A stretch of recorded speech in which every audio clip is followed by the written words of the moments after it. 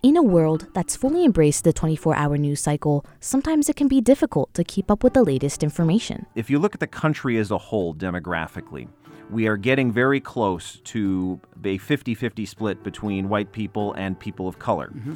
And we are nowhere near that in really almost anywhere in journalism. There's been kind of a waxing and waning, as I've looked into, of dedication to social justice on Broadway. The Newhouse School at Syracuse University and WAER present Newhouse Impact, the new podcast showcasing research and creative work of Newhouse faculty and students. It is not journalism.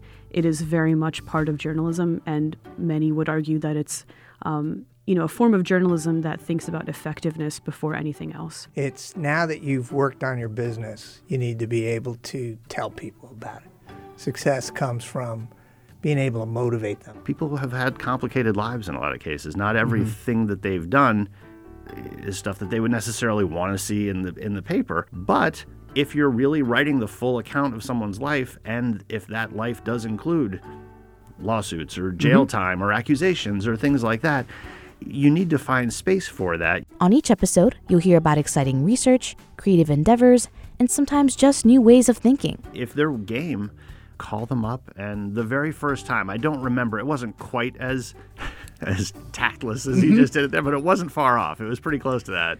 Basically, hi, I'd like to interview for your obituary. Click. That's a pretty quick phone call. They hung up, yes. There are kind of these existential questions that newsrooms always have to face. Who are we? What do we do? How well do we represent our communities? Are audiences ready to embrace the fact that Broadway may be wanting to do more with social advocacy? I think that they are, and I think even more importantly, there's a very large community that hopes that they are. Newhouse Impact can be heard on Spotify, Google Podcasts, Apple Podcasts, and WAER.org starting September 27th.